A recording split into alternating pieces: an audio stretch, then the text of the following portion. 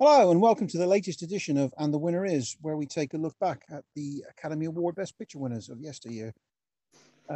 This time we're discussing the 1999 winner, Shakespeare in Love, directed by John Madden, not the American football one, and starring Joseph Fiennes, Gwyneth Paltrow, Geoffrey Rush, and famously, in a very short performance, Dame Judi Dench. As always, I'm joined by my co-host, Paul. You all right? Hello. Yep. All good. Looking Yeah. forward to diving into this one. Yeah, it should be an interesting one. It's a film that I think I've only ever seen once before, probably on DVD, not long after it got its release. So as I was saying, this was the 99 winner, and it was released in the US in December 98. At a budget of just 25 million. And what do you think it took roughly? I reckon it took about 220 million. Well, apparently, according to everyone online on the web and our sources, it was 289.3 million. It wasn't far off. It was incredible, really. Yeah. Given the kind of film it was, I suppose the romance element was partly the reason for that. But it's just incredible box office on what's quite a low budget film, even for 99. Yeah. It won 7 out of 13 Oscars it was nominated for, but didn't win Best Director. Of course, that went to Steven Spielberg for Saving Private Ryan, which it was actually up against the Best Picture. Was also up against, funnily enough, Elizabeth. Yeah. Life is Beautiful, and The Thin Red Line.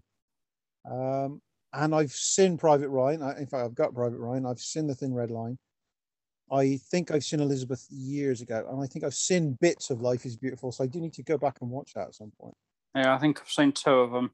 Obviously, I've seen Saving Private Ryan. I've seen Elizabeth. The other two, I don't think I have seen. Mm-hmm. So, one or two facts about the movie. Imelda Staunton and Jim Carter, who are both in the film, are married in real life. Yep, and I met both of them together. Wow, that's amazing. They're both in my autograph book. Back at the TV BAFTAs about maybe 15 years ago. Yeah. And I didn't really know much about Jim Carter, but I had visions of him being in something when I was quite young. One of the earliest things I remember him being in, I didn't know him as an actor at the time, was The Crying Game. Yes. He plays a barman in London. Yeah. And obviously now known more for being in Downton Abbey than anything else. yeah, one of our sort of folks. Of course, interesting in this film, they both played the same role effectively. Yes. The nurse, she was the offstage nurse, and he played the on-screen version. Yeah. Brilliant. As I was saying, Dame Judi Dench won. She actually won an Oscar for Best Actress in a supporting role in this film. Although she's only on screen for about 6 minutes in total. Yeah. The second shortest performance to ever win that Oscar, apparently. Because the shortest was actually Beatrice Strange in Network, who appeared in 5 minutes. So that's just incredible. So we now need an actress who's going to do it 7 minutes at some point. Yeah. And of course, interestingly as well, that was that year that two actresses were nominated for awards for the same character in two different movies. Yeah. Because Dench, of course, who got it. And then Cate Blanchett was up for Best Actress for Elizabeth. Yes. In Elizabeth. So which she lost out to Gwyneth. Yeah, of course. There's odd little quirks he sometimes getting nominations.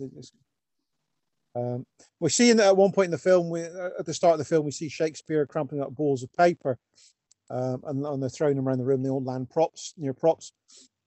One of them's by a skull, which of course is a reference to Hamlet, and the second lands in a chest, which is a reference to the Merchant of Venice. Now that's clever. That's clever sort of in jokes. I like that. A couple of other things. There's one little bit I love in the film. We meet this young lad, a little street urchin, John Webster, who's got this disturbing attitude that the plays all need more gore and violence. They're feeding the mouse to the cat. It's just... Yeah. And the reason he's in there is because he was from the next generation of the Jacobean era of playwrights, which were apparently mostly known for their blood and gore, most famous of which is the Duchess of Malfi. So I love that sort of little attention to detail that they put throughout the film. Yeah. And the other one that stands out was, and it's a casting thing, which we'll see him as we go through the movie, was that Ben Affleck pops up, of course, in the film, and the reason being that he was actually then in a relationship with Gwyneth Paltrow and wanted to be closer to her. Oh, yeah. He was actually offered the lead role as well of Shakespeare, and he turned it down. Wow. Because it wasn't really so much that he wanted to be working. He just felt it was like he should be working. So he kind of took the job out of like, well, I'm here, I may as well do it, but I don't really want to put in a lot of work. Yeah. And that kind of links into one of the notes I made about the film itself. Affleck was so pompous in his early years. I've reviewed a couple of films over on the Kevin Smith View Askew review that I do with Craig on the podcast, where we've talked about just how pompous he was in those early days of his career, and how different he is now compared to those early films. And his performance in this feels like him very much sending himself up. Yeah. Because he is arrogant. So yeah. So the only other bit is sort of an expanded fact, of course, is that because this did quite well at the Oscar, and of course it was produced by Harvey Weinstein of all people. And of course, one of the other skipping over the other stuff, but of course he was well known as well when it came to Oscar time for sort of throwing his weight around and playing the game. And the general feeling was that Private Ryan probably should have won this year, but the way that he sort of coerced and sort of played with the press and stuff, they do say was responsible for most of its wins. There were a lot of voters when asked again, I think in 2015, so they would have voted for Saving Private Ryan. So there we go. Yeah, so I suppose at that point we should just jump into the film now and have some general thoughts on it, particularly and we'll go into the opening. Nice to see info cards again, which kind of ties into a similar film we saw in the past called Tom Jones. Yes. And in fact, watching the film, there are times when it feels like a sort of an older brother version of Tom Jones. Definitely a more grown up version. Yeah. It's not so. I would say probably slapstick was what I would describe Tom Jones as. Yeah. Whereas this is more campy. Yeah, and there's like kind of a sitcom feel to some of the humor that pops up in it as well. Yeah, which again, with all the Brits in there, there's no wonder.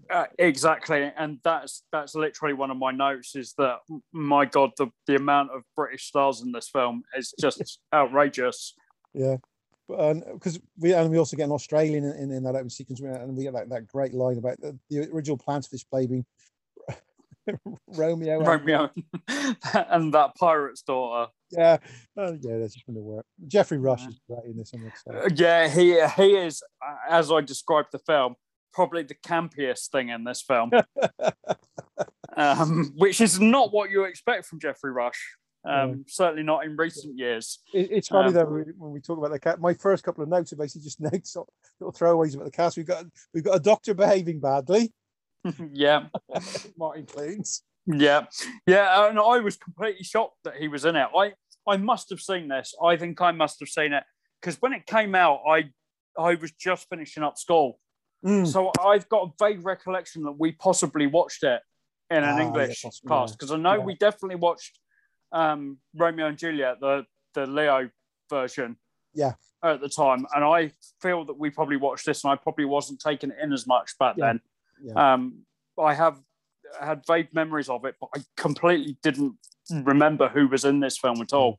Because the letter I wrote alongside that then was H.R.H. Darcy, because they get Colin Firth as well, and it's a veritable who's who. And of course, really early on is Tom Wilkinson as well, which he's completely moved away from this type of film as well. But in fact, he, as a supporting character, he has quite a nice little mini arc in this film. Yes, he does. And he's overbearing moneylender. And by the end of the film, he's in love with theatre. And he's in it. It's brilliant. It's a great performance. And I said, this early bit, he really spiels right at the beginning. He literally, he may as well be frothing at the mouth. It's really uncomfortable, that sequence when she did the money. I forgot this in here. I did say that I hadn't seen Joseph Fiennes in much. Obviously, we've talked about last month. We talked about his brother's role in Schindler's List, but I hadn't seen Joseph in much at all. I'd seen more of his TV stuff. In more recent years, he was in that show with Sarah Michelle Gellar, wasn't he? Yes. I can't remember the name of it, but there was a couple. She did a couple of shows because she did one with Ian Griffith, didn't she? And then she did one with Joseph Fiennes at the same time that I'd watched. But other than that, I'd not really seen him in a lot. Yeah. And we also get up to our first appearance of Gwyneth in the film, and I think. I must admit, I was a little bit in love with Gwyneth Paltrow around the time this came out. She's a really beautiful actress and really talented, and her accent is great in this film when you first come across her. Yeah, I did say she was an interesting looking woman when she was younger, and she has kind of grown. I never really took much notice of her, really, and not even with Iron Man. The first Iron Man, she was quite straight laced, and there really wasn't much wiggle room for her in that opening Iron Man film. It wasn't until I saw her in Glee that I was kind of like, oh, actually, she has got something about her. And since then, I think she's got better with age, despite the fact that she's gone bonkers. With vagina candles. And you very rarely see her give a daft performance as well. Yeah. She's a consistent actress as well. I mean, I've never sat down and seen the film in full, but I've seen bits and pieces of Sliding Doors, and she's really good in that. Again, playing another Brit. Yeah. So she does I did like that film. I really like that film. So, the one thing I will note about Shakespeare, clearly, Once Upon a Time stole his look for Captain Hook. It's pretty much exactly the same costume that Hook wears for a lot of the series in Once Upon a Time, both as Hook and as Killian. There's not much difference between the two looks, and they very much stole it from this. It's the way the film plays out. It's very much the first act is very much throwing all of the guest actors out onto the screen, because we then come across our first appearance of Marlowe. Yeah, as Rupert Everett. So there's another one. It's just a feast of famous Brits at the time. And it wouldn't be a film like this unless you throw in Simon Callow. No. Simon Callow has to be Mark there. Williams cameo as well. Yeah, which it's literally like they've just taken one of his Fast Show characters and thrown it in a film about Shakespeare. Yeah. And of course, that's Diamond Day as well. Exactly. And I was a little bit confused, because then the next scene we get an actress that looks like Arabella Ware, but it wasn't. I was convinced it wasn't. I had to look it up at the time, because I thought they've just literally done 3 scenes stitched together with 4 show cast members, but it wasn't, sadly. So we get into a little bit of the auditions as well, and Viola's first audition. And I love actually seeing Gwyneth doing those bits where she's being a boy. Well, to start with, I wrote down what a ridiculous beard. But she gets a better one later on. Yeah, exactly. And I said, it's so obviously a female voice. Yeah. You know, when she's off screen. Yeah. And he's up on the balcony. That's so true to Shakespeare, and it captures that playfulness of it so well. Yeah. So yeah, it was interesting. But then I said, she actually, I really love her performance compared to a lot of the real male characters who were really quite outlandish. Because her performance is so toned down, it stands out against the other ones, and I really like that about that performance. Yeah. So she plays the young man element quite well. Out of it. It's very sort of restrained, sort of proper, and I know at this point, because we get right from the kickoff is a really good. Again, score is a big thing of ours in these records, and this has got a nice sort of playful and bounces along score as well, which it's always there in the background, but it never overtakes the scenes. No, definitely not. And also, just kind of at this point, I have to point out I'm not a massive fan of Colin Firth a lot of the time, because he does tend to play that like this pompous twit character. Yeah, and he's quite doing it a lot. in this. Yeah, yeah, and I said his character in this really reminds me of his character in Mary Poppins Returns as the villain of the piece. It's a very similar performance. And I'm not a massive fan of it. And don't get me wrong, I like him in things. I probably shouldn't admit this on a film about the Oscars because it's not very Oscar worthy, but I like his performance in Mamma Mia.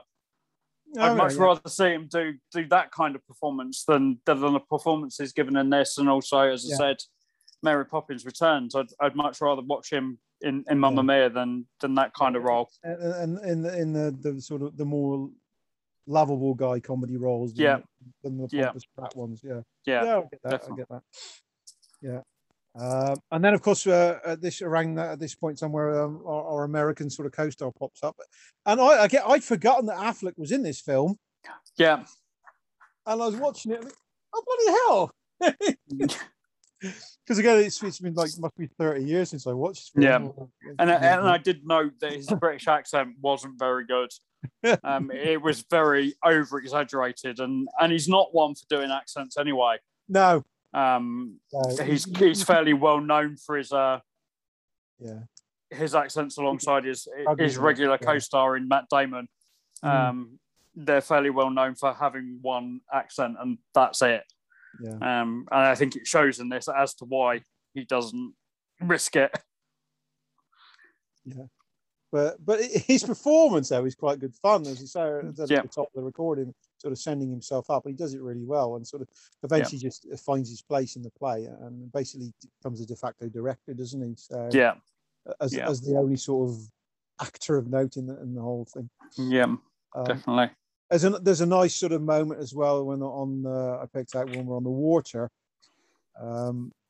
where the boatman has got his own play, and she's they pulled a Hollywood gag right in the middle of this film. Everybody's the writer. Yeah, and I did love the fact that he just blurts out who it is. Yeah, he just goes, yeah, it's her, and he sits there and he goes, what? Any secrecy just goes out the window, and it's brilliant. It's so well done. And it's just like, how the hell do you not know that is the woman that you love when literally she's got a drawn-on beard? Yes. And that's it. Yeah. And a bad haircut, a bad wig. We get a sort of a nice little turn from Imelda Staunton at this point as well, who again another famous face, where she sits outside the door listening to in the rocking chair. Yeah, it's just brilliant. She tries to disguise it by rocking back and forth to make out it's the chair that's making the noise. You're not convincing anybody with that. And again, she's another actress who sort of slots into those roles so well. And I mean, we talked about a bit on our franchise podcast, and she again is another watchable, great British. Yeah, she is. And I have to point out at this point, her husband just makes me laugh in this film. Some of his facial expressions in the background, especially when he is dressed up as the nurse. It's just brilliant. And every time he's on screen, I just want to laugh. Like there's a scene in the bar. In the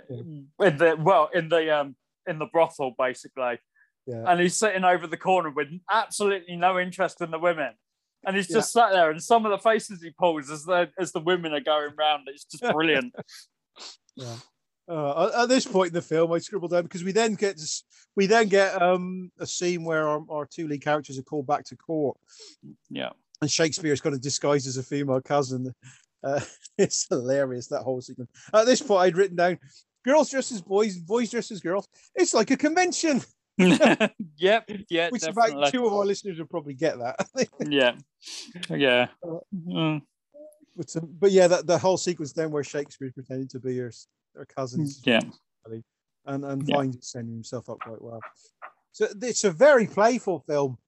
And it's like we said at the time, it could have easily become like a carry-on film, but because of the caliber of the people involved, it doesn't, and it isn't anywhere quite as sort of lewd and crazy as Tom Jones. Yeah, and there's some superb set pieces in it as well. That's superb sets as well. Funny, yeah, brilliant. Obviously, a lot of what was around in those days, but it's quite well known. It's quite well known in history, obviously, the Globe and the like, and they do a great job of replicating it.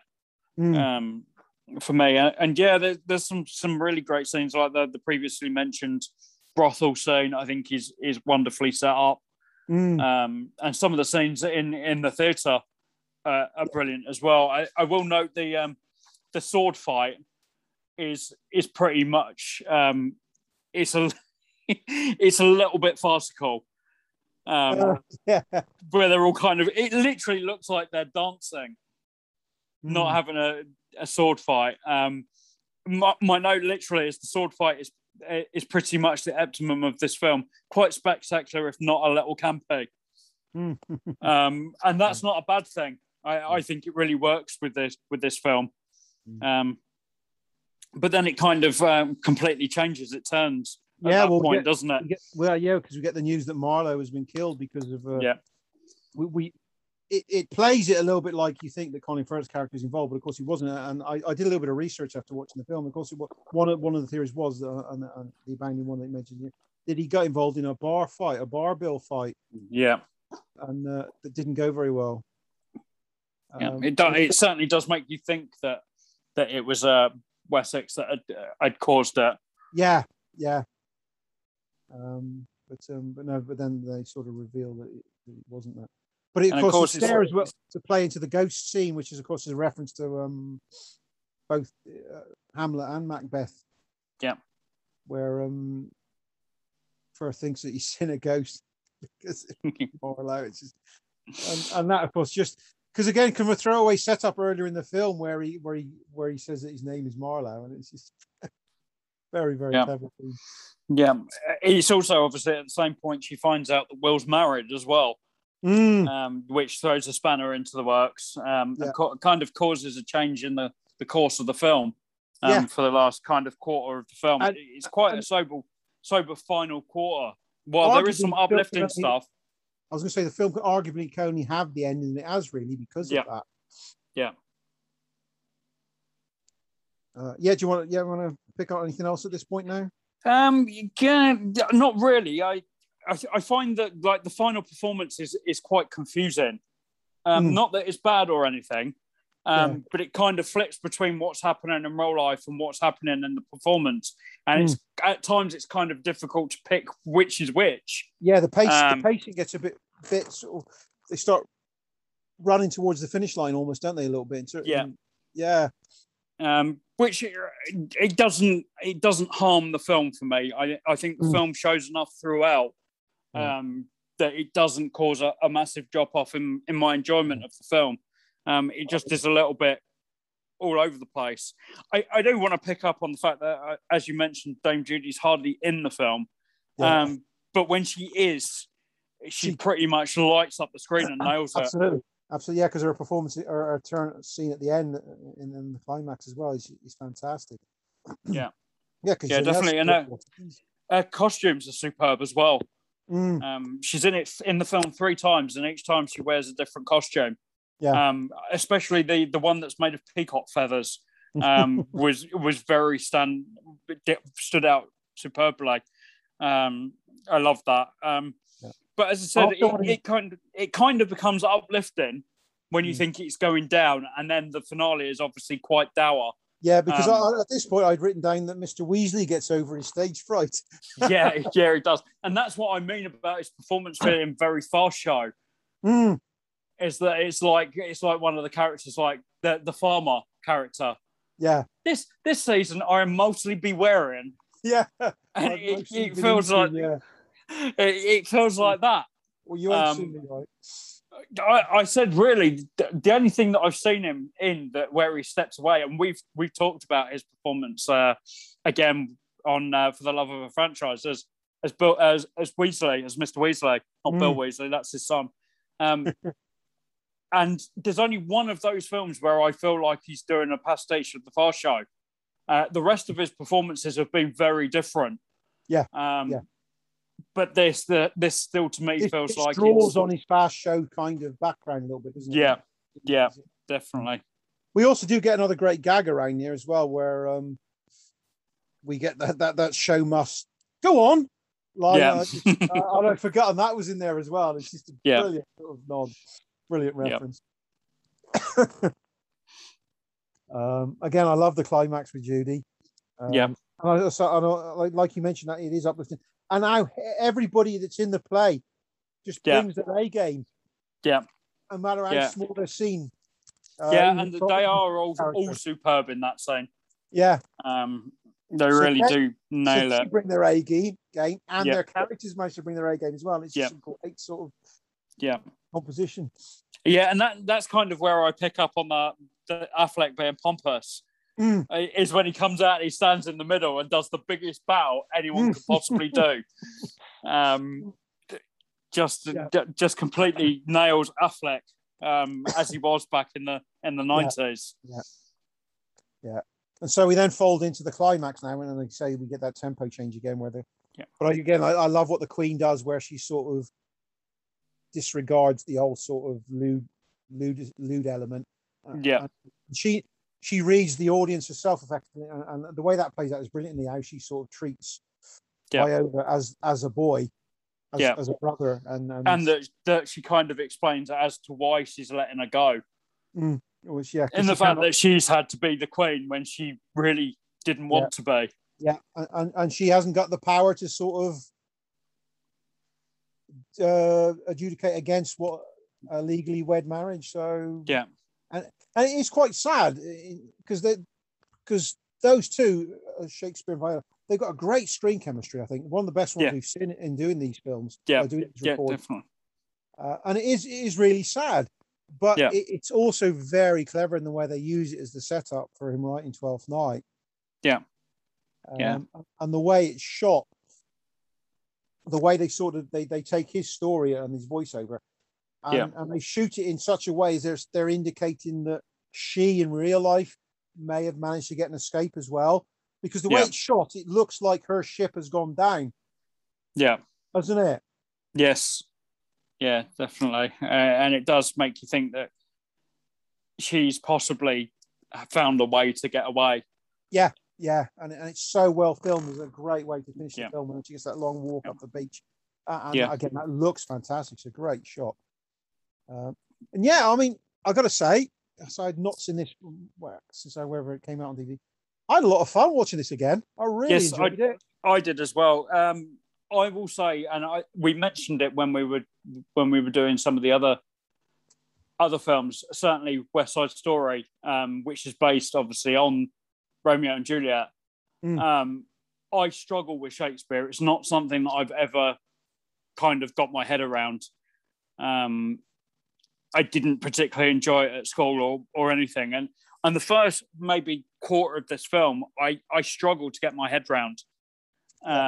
It confuses me. It's very much feels like a Shakespeare play for the first 20 minutes, or first quarter of the film, should I say.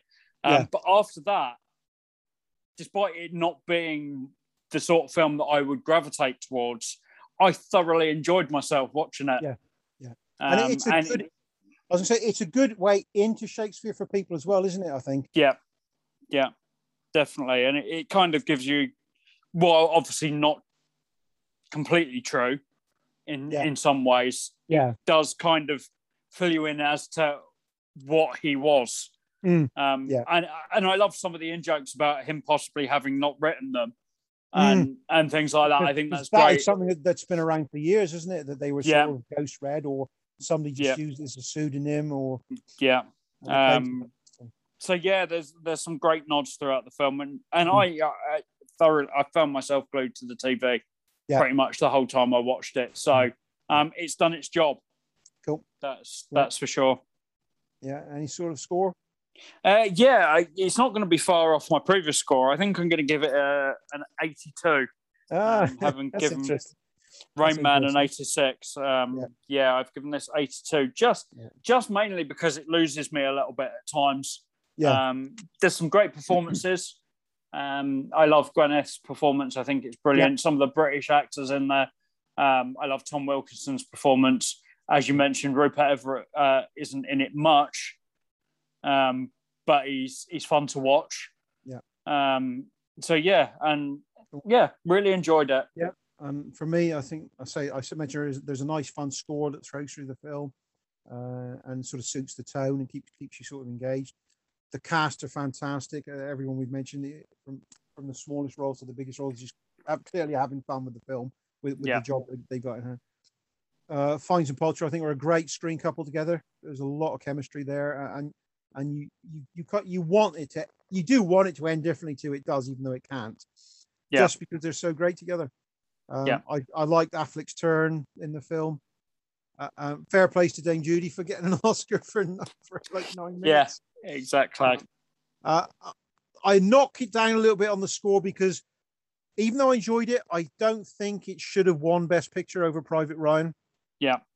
Which I think is the more quote unquote Oscar film. Even though I know that film has its detractors as well, it's a very well put together piece. So in that respect, I mean, yeah, I-80 for me, it's an 88 for me. It's a decent score, I think. Yeah. Yeah, again, I think we were both fairly similar. I think it was about the same distance between both films that we've reviewed this month.